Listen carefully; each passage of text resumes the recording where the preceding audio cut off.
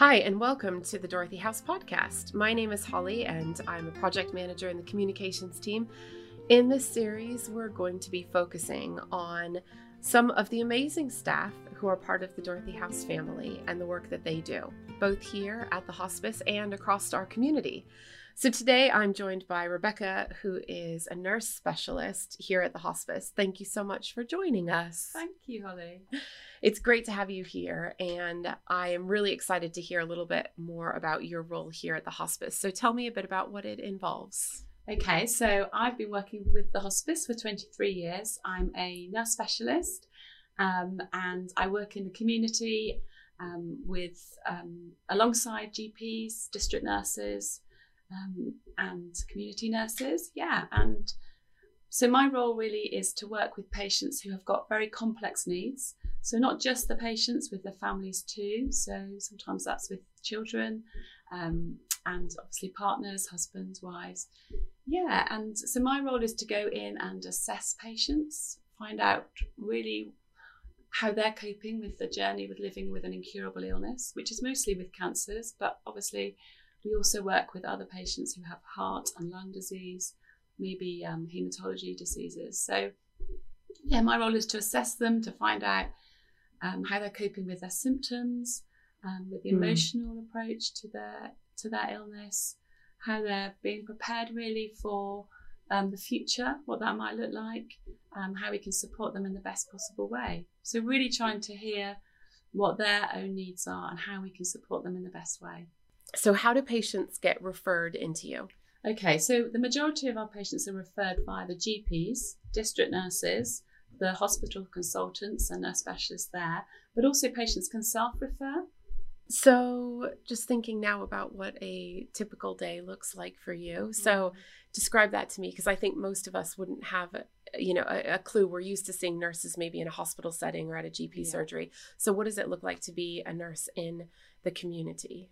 Okay, so I would start my day in front of my computer, checking in my messages. So our patients are able to phone in on an advice line. So if one of my patients has phoned in overnight, then I would be following up on that phone call.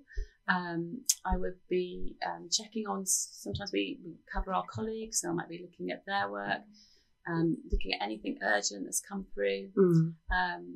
I'm also, if I've made some changes to my patients' drugs, for example, then I might be ringing them and checking how that's helped them with their pain or whichever symptom we're trying to help manage. So we also work as a team. So we'd have, nowadays it's on Zoom, so we'd have Teams meetings, because we are lone workers and it's really important to be supported. And so that is very much on our agenda, to actually be able to be supported as a team, being able to share scenarios, patients that we're challenged by, so we can share knowledge, share experience, share each other's tips. So practically, what does it look like after you've done the upkeep side of it and checking in on everyone and checking systems and things like that? Yes. Then what? So then I've pre-prepared which patients I'm going to see on any day. So I get in my car. I have a beautiful drive in the countryside, because I'm one of the fortunate nurses that works out in our far reaches of our patch. So I'm going into a patient's house. I'm checking in how they're doing, really wanting to hear and listen to what they're living with, what they're just needing support with. So going in, and they'll tell me about their symptoms. They'll tell me how they're coping emotionally with what lies ahead, with what's going on in that day. Sometimes just helping with the dynamics within the family.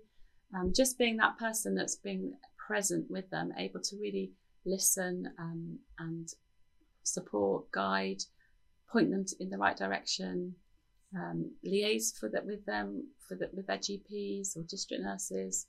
It's very much a team approach here at Dorothy House, but also out in the community. So that's quite a unique role, just to working with the different disciplines. You're a real advocate for the patient then and for their family, and helping them to articulate the things that they're feeling or experiencing to make sure that they get the best help.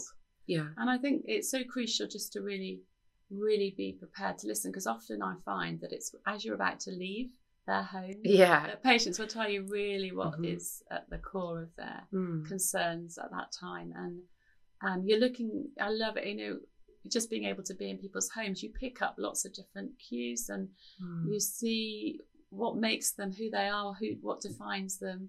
So, whether it's family, whether it's their home, whether it's pets, their garden, their hobbies. And you just, it's just such a privilege really to be with families. So are there any particular patients or families that you've worked with that really stand out to you from over the years? When I saw that you were going to ask me that question, Holly, lots of families came flooding back to me, and it has been just an amazing experience working with people. And I just think that's the joy of our job, that because we're working with people, every day is different. Just relationally, we have different connections with people. And I'd say that some of the most memorable are some of the young families that I've worked with.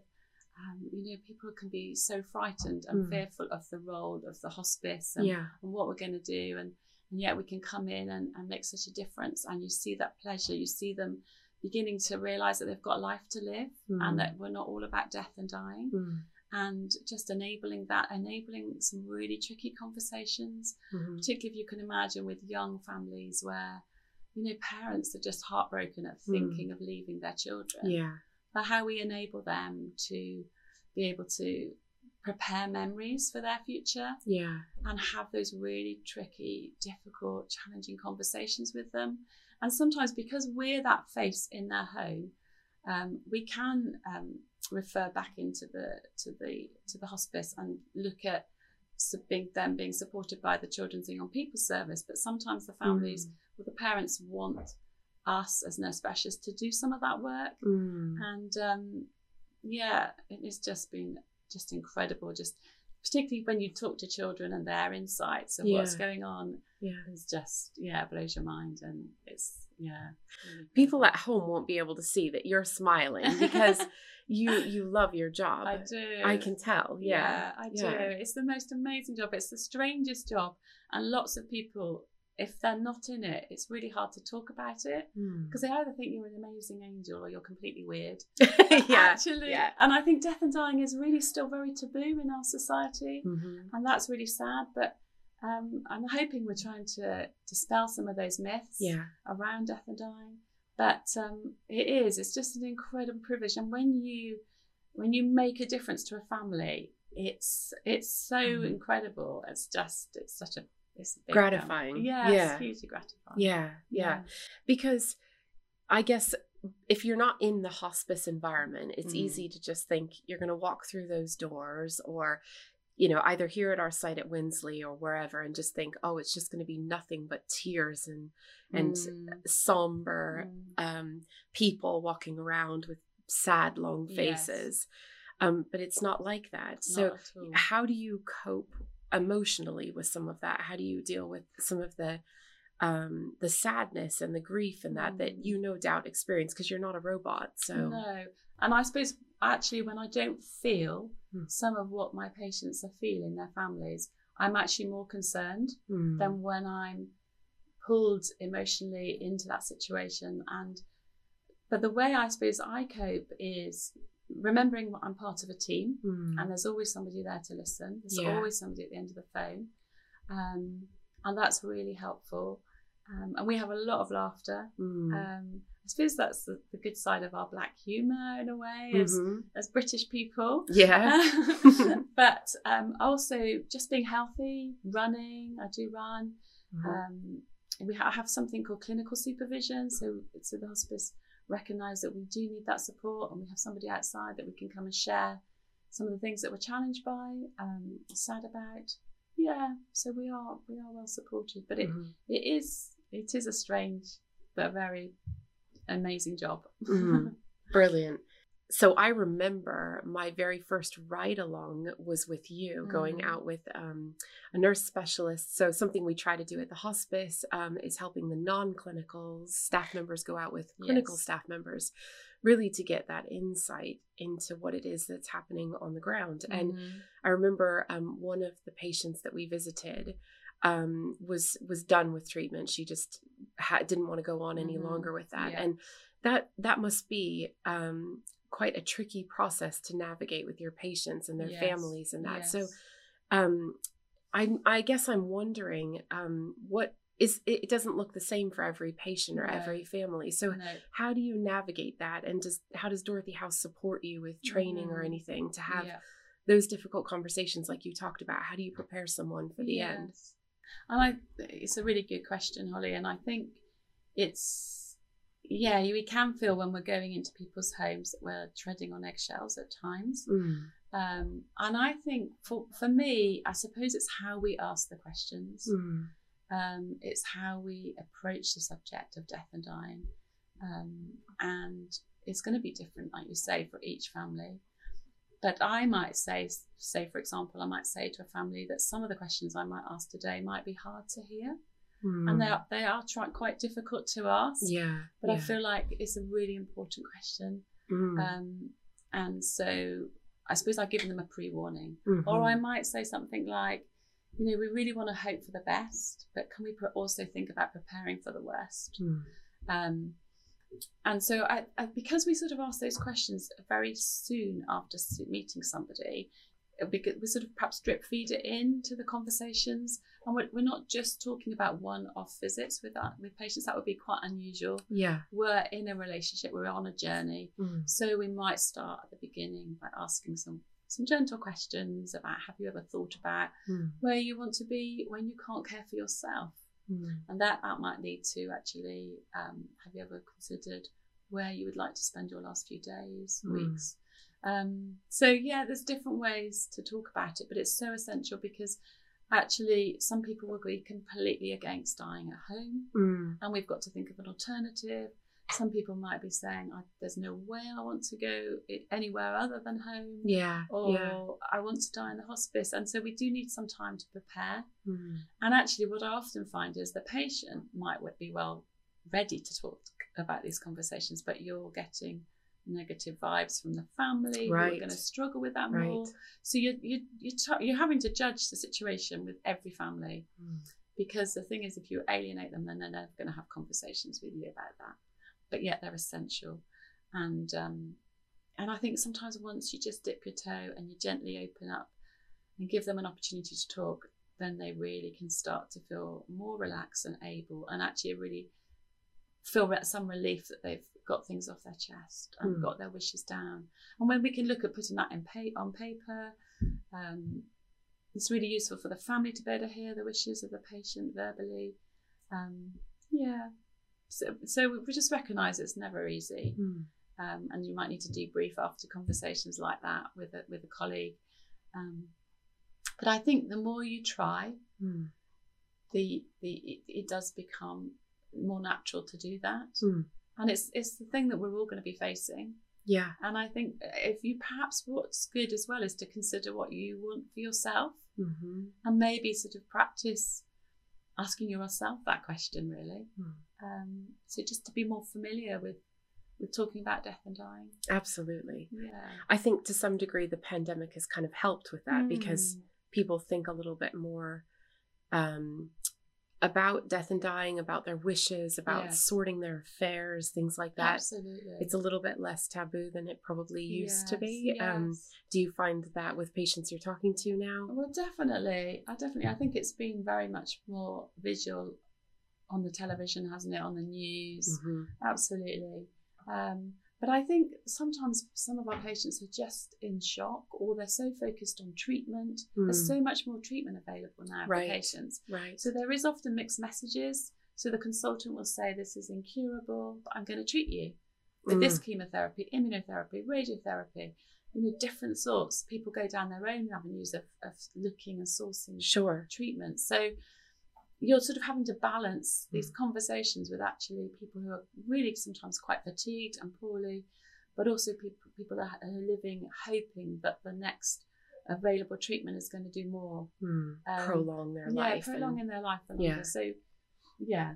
And for the families as well, because they're in that limbo too. So you're the patient's nurse, but you're just as much there for the family members. I think that's quite interesting. I remember another patient that I saw with you. Yes. And actually, you had a quiet conversation with the wife who wasn't the patient in the kitchen, saying she really needed to take a few minutes out and just go for a coffee or go do something, because you could tell after multiple visits that she was struggling. Yes.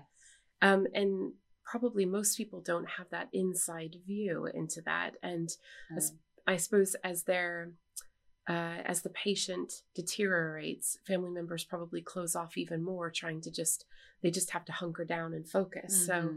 So realizing that their own welfare is suffering is quite a unique place to be. Oh, definitely. Because if they're suffering, then that will have an impact on the patient. Exactly. Yeah. And I always sort of see often that there's more than one victim to living with an incurable illness. And actually, often the patients can feel really guilty that their illness is having an impact on the family. Sure. So if they can see us supporting the family, it makes them feel more hopeful, more positive, and relieved, really. So it is a part of our role to definitely care for families and their significant others in the home and their support network. And then then we can refer them into the hospice for family support, companion service, volunteers. Okay, so my final question to you is, what would you say to someone who's considering a career in nursing?